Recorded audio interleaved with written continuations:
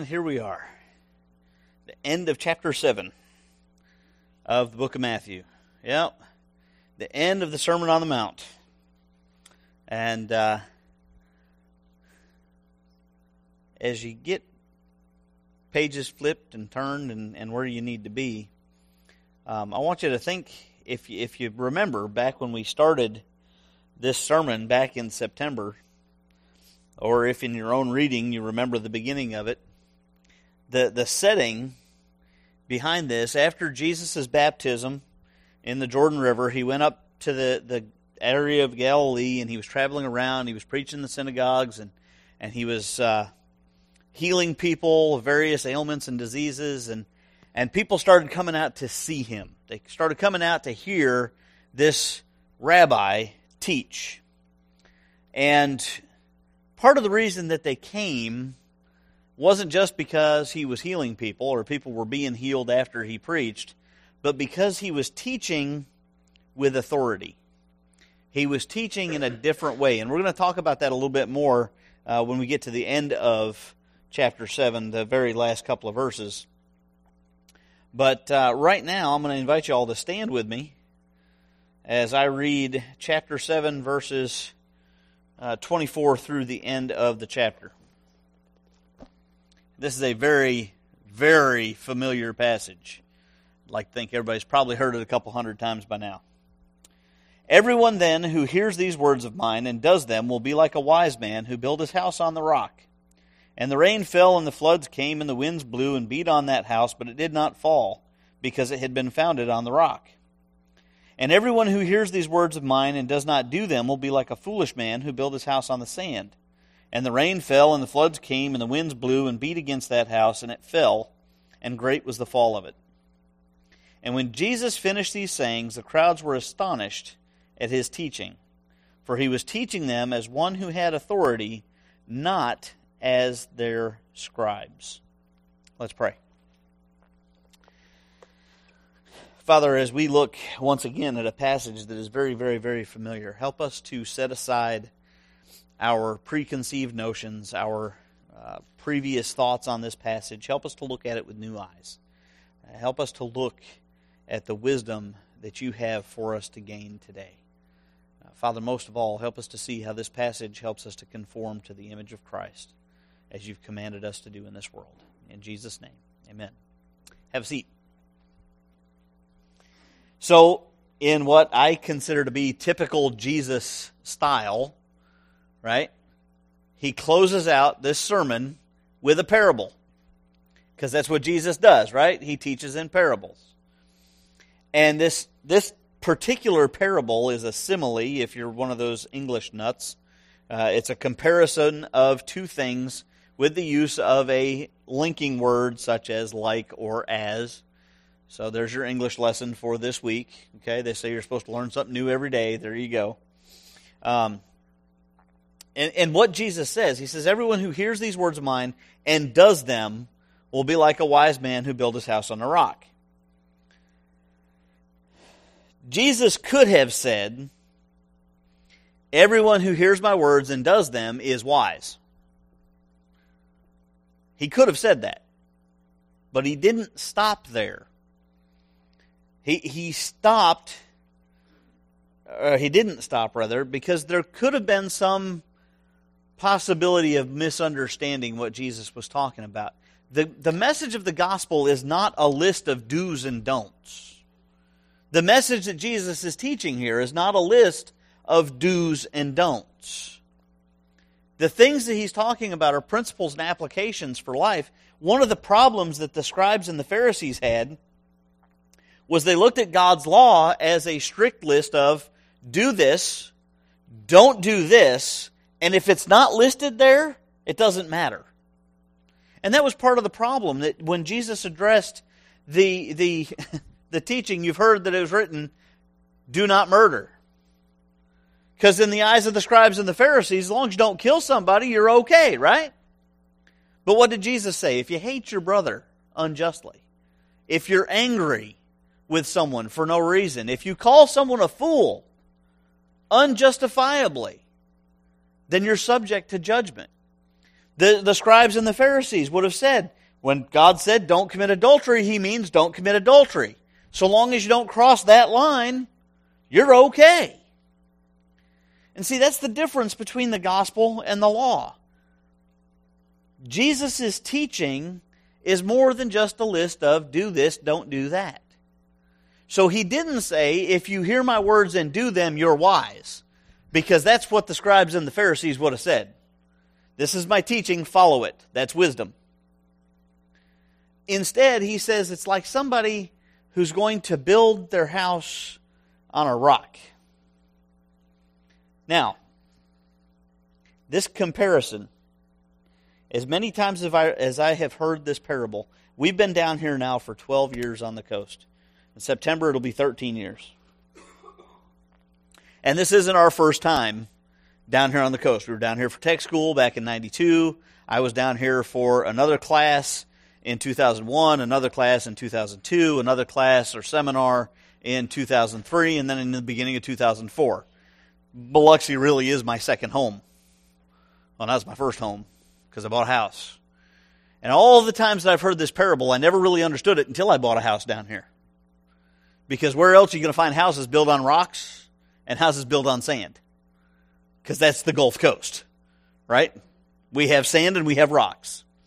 And this parable really makes sense to me, especially in the context of this weekend, where as we were finishing up Sunday school, it started torrential downpour and the wind's blowing against the front windows, and this really makes a lot of sense. And this erosion that goes on of the sand makes sense. Back on the first, Sunday the 1st and Monday and Tuesday morning, Steph and I stayed at a bed and breakfast downtown Gulfport. We had to drive there from Biloxi because we had to go back and get all of our stuff after church. And as I was driving down Highway 90, it had been raining really, really, really bad on New Year's Eve and New Year's Day, if you all remember that. You know what the hazard was on Highway 90?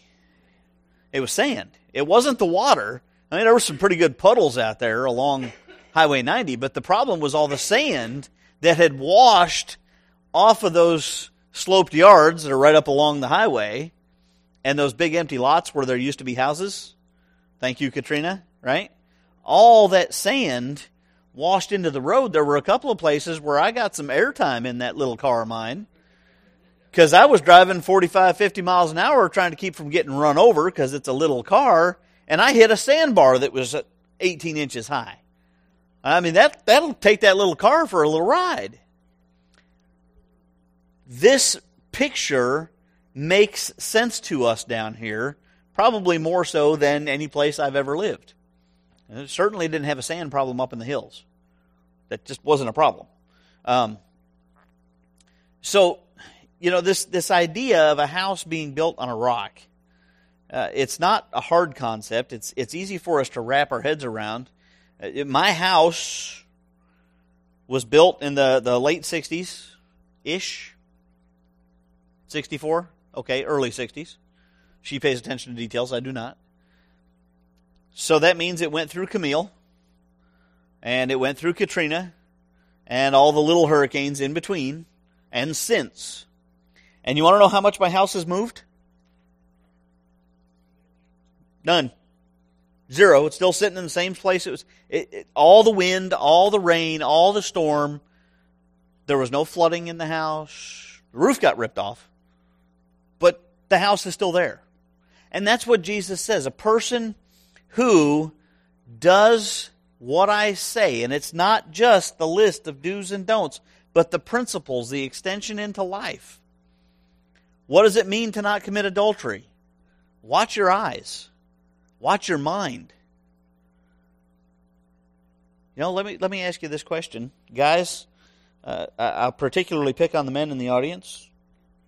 Is it possible for a blind man to struggle, a person who's been born blind, by the way, to struggle with lust?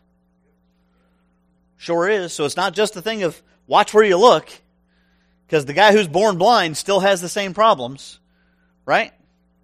So is Jesus exempting the blind man? No. He's giving a principle there for life. It's what goes on in the head, what goes on in the heart that causes the problem.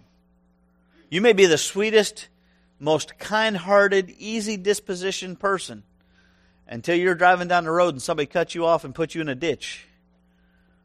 And you're going to say some of the nastiest things. Jesus says it's the attitude of the heart.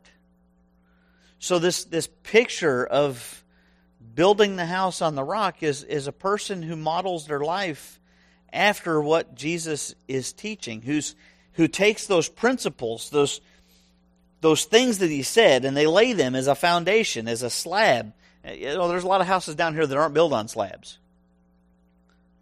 Right? If you want to see a couple of the examples I'm talking about, go drive down Three Rivers, right here between Klein Road and Dido. And on the left-hand side, there's a couple of houses that are not built on slabs. They're built on blocks. And if you look at the siding on the house, you will notice that the siding doesn't run horizontally. It runs kind of diagonally because the entire house is shifted from where the house is settled on those blocks. So Jesus' comparison there is the person who builds their life around his words, his teaching. The rest of Scripture, by the way, let me pause there for just a second. Please do not be one of those people who discounts everything in the Bible that's not written in red. You know what I'm talking about, right? You've seen the red letter Bibles? There are people out there who will take everything out of the Bible except for the red words. The red stuff's what's important. No, the whole thing is what's important. Because all of Scripture, as the writer of Hebrews says, as Paul wrote in his letter to Timothy, all of Scripture is what? God-breathed, right?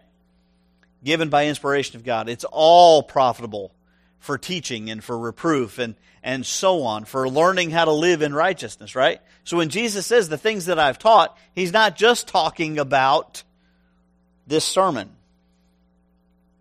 He's talking about all of God's Word. It's like building that foundation for your house. When you build a foundation for a house, what do? I've never built a house. I've lived in them. What's one of the first things that you do when you build a foundation for a house? Those of you that have done such a thing. You dig. Why do you got to dig? To get to solid ground underneath it, right? So that your foundation doesn't have hollow spots built under it. Jesus' Word is not going to give us hollow spots. And now look at this. In verse 25, Jesus says, the rain fell, the floods came, and the winds blew and beat on that house, but it didn't fall because it had been founded on a rock.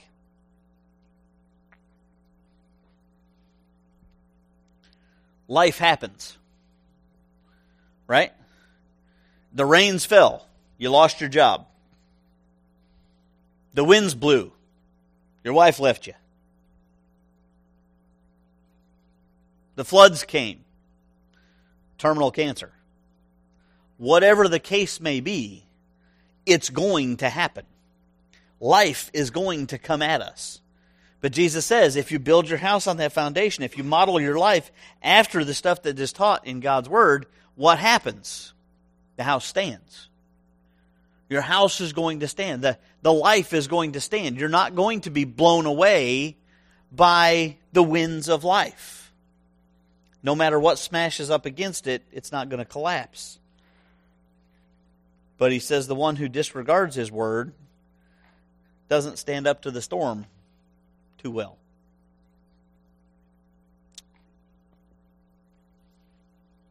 Two and a half, 3 days ago now, we saw people who built their house on the sand protesting, breaking windows out, setting cars on fire because life wasn't going their way, because they disagreed with what was happening. In some cases, just because they had an opportunity to go destroy things. Yeah.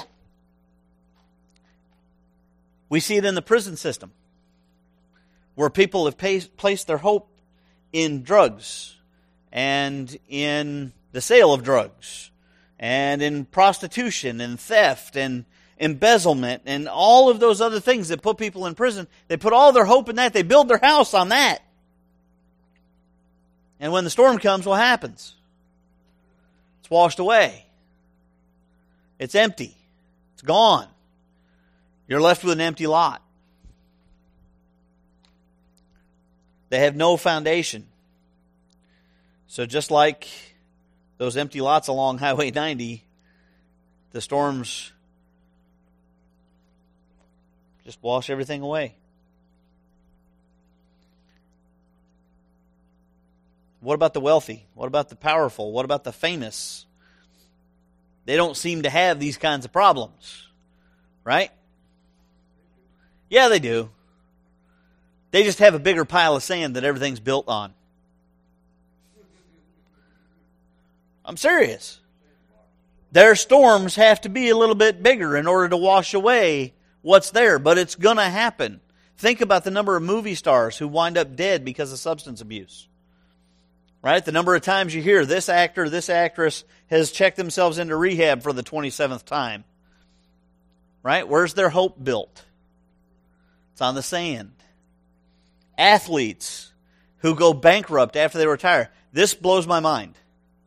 Okay? There are football players out there who make more money than I have made in 24 years of government service. And they make it in one football season. And when they retire, at about the same age that I retired from the military at, within 1 year, they're bankrupt. How? Because they've built their house on the sand. Because they put all their faith and their trust and their hope in that wealth. And it's like using the paper money to build the foundation with. What happens to paper when it gets wet? It decays and it rots. It's not good for anything. Jesus says where the moth eats and the rust destroys, right? It's worthless. Powerful executives whose families have left because they sacrificed their family in order to be an executive. Millionaires who are on their 3rd, 4th, 5th, 17th marriage. Their lives are eroding. The storms of life are pounding. They just have a bigger pile of sand. But it's washing away. There's a difference between a life that's built on the principles of Scripture and a life that's built on everything that the world says is good. And that's Jesus' point here. Without the Word of God being active and present in your life, all of that stuff means nothing.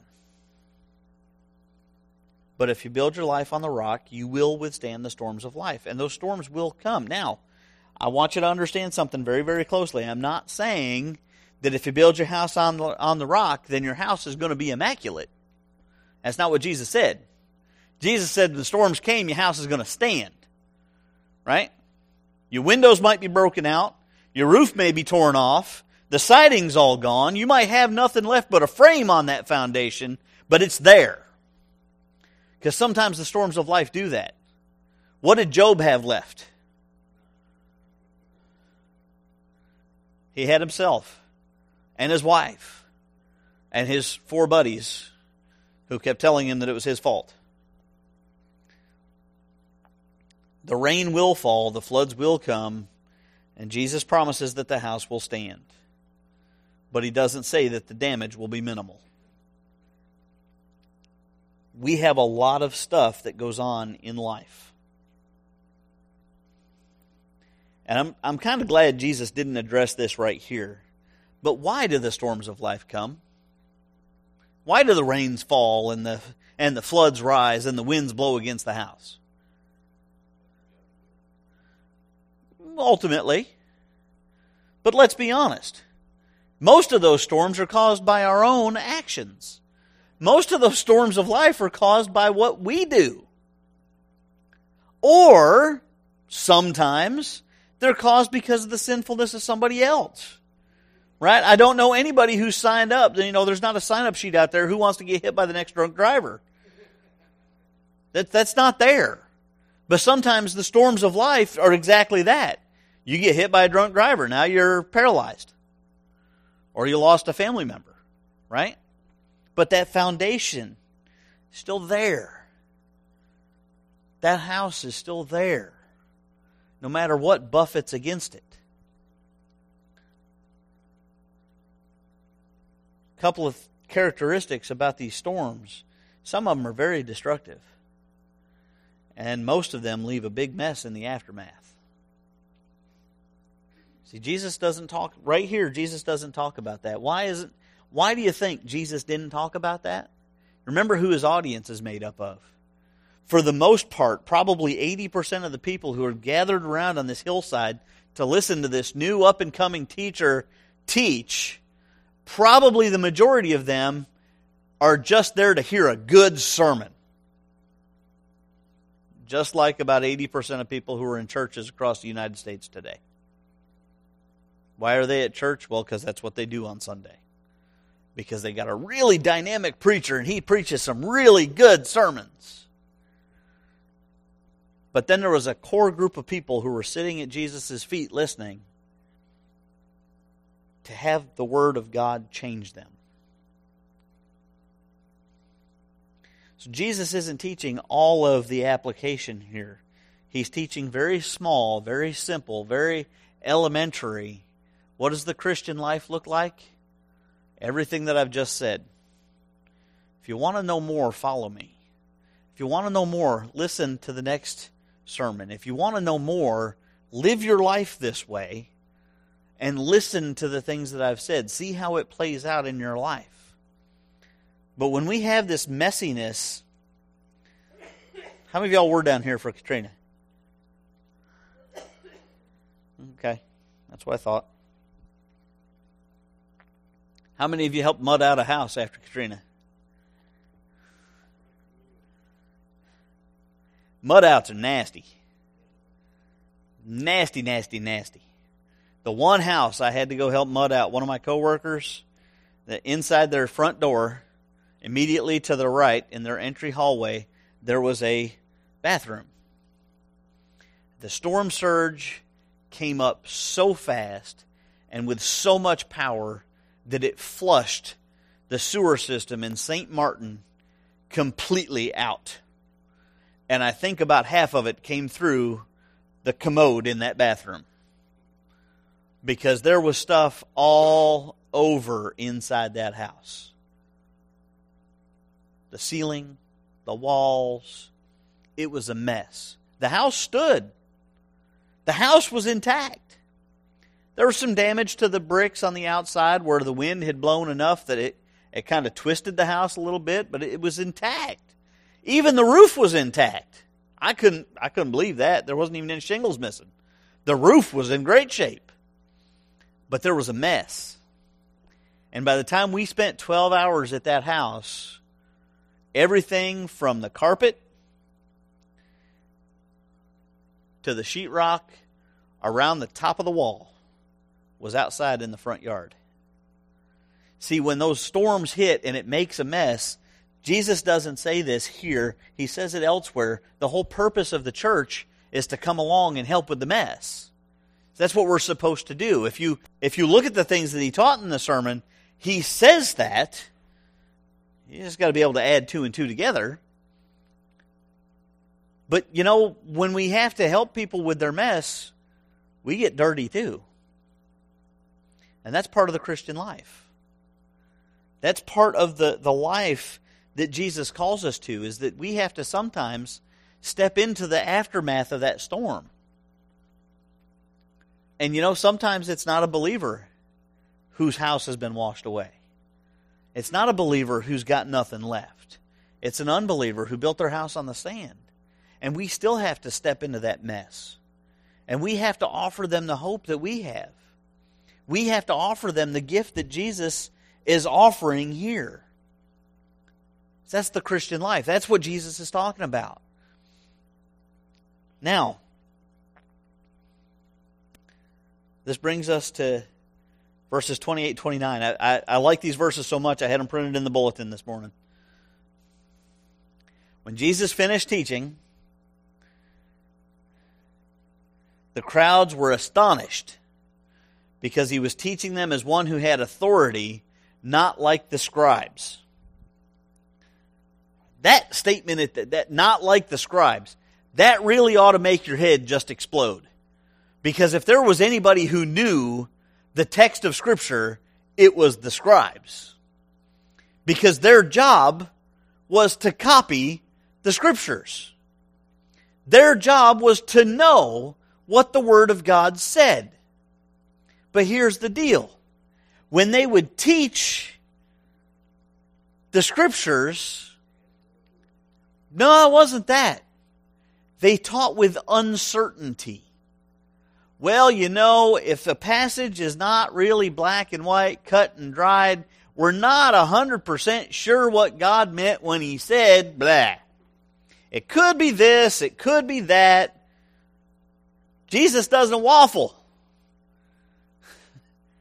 Jesus is teaching with authority. He's not couching His interpretations with uncertainty. He didn't, nowhere in any of Jesus' teaching did He say, well, you know, the rabbi such and such wrote 200 years ago that this particular passage meant blah, blah, blah. He didn't say the Pharisees agree that this is what this passage means. Let me read some of these, just to jog your memory here. You've heard that it was said, you shall not murder. And whoever murders will be liable to judgment. But I say to you, everyone who's angry with a brother is liable to judgment. Whoever insults his brother will be liable to the council. Whoever says you fool will be liable to hell of fire. You've heard that it was said, you shall not commit adultery. But I say to you, if you look at a woman with lustful intent, you've already done it. So don't. You see the difference in Jesus' teaching? There's authority there. There's confidence there. It's almost like He knew what God meant in His Word. How about that? Because He did. Because Jesus is the Word. He's the Word made flesh. So when He is teaching this, there is no uncertainty. Jesus wasn't like the other rabbis. He wasn't like the other teachers. You ever had somebody tell you that Jesus was nothing more than a good teacher? He was way more than a good teacher. Scripture testifies He was more than a good teacher. He taught with authority because He knew what God meant. And yet,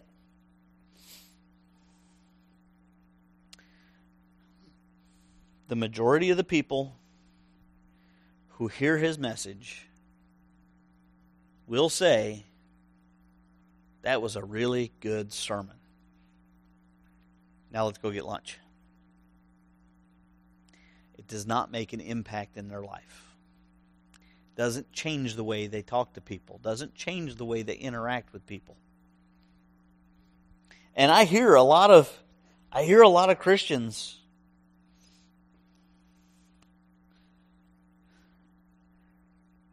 well, I'm just telling them the truth. I'm just telling them what God's Word says. There's a problem when we apply a filter to God's Word. And that's what we're doing when we say that. If you look at the book of Galatians, Paul gives us the fruit of the Spirit. He tells us what the fruit of the Spirit is. The first thing listed under the fruit of the Spirit is love, right? The next thing is joy. Joy is the opposite of bitterness, by the way. Love, joy, peace, patience, kindness, goodness, gentleness. What do those apply to? What is goodness and gentleness and kindness? What do those apply to? How do we interact with other people? So if you really are a Spirit-filled believer, if you're a person who's placed their faith and trust in the sacrifice of Christ, if you are a Christian, then you ought to have love in your life. Love means wanting the ultimate good for whoever you're dealing with, right? But you also ought to have joy. I spend an awful lot of time on the internet, in part because of my vocation, in part just because I'm part of that generation and I'm attached to my phone 90% of the time. And I see a lot of Christians who are bitter. And I see them on both sides of the political fence. I see them on both sides, be it conservative or liberal. I see it in all denominations. Bitterness and anger and harshness and strife. Now, if I listen to what Jesus says, everyone who hears these words of mine and does them, well, that doesn't really line up, doing them, with being bitter and harsh and angry and hateful. And so there's a difference in the way our life ought to work, right? But when we leave the words of Jesus, do we just give them a thumbs up because the message made us feel good? Or do we let it change who we are and how we operate?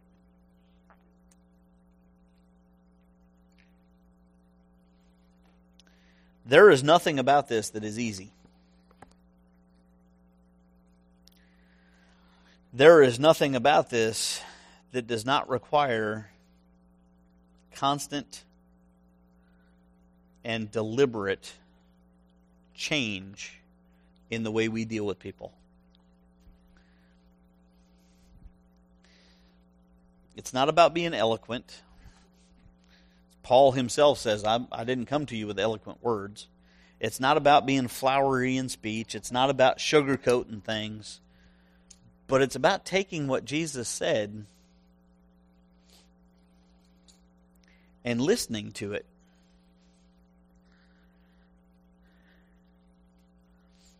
And perhaps I can put it the best, when Jesus was asked by people what they needed to do, he told them they needed to die to themselves. And that's what it means to build your house on the rock.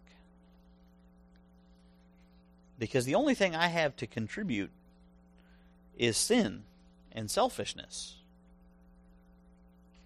But if I live the way Jesus told me to live, then no matter what happens, I'm going to be able to stand. And people are going to notice. They're going to see that difference. So please, please, please, build your house on the rock. Listen to what Jesus says and do it.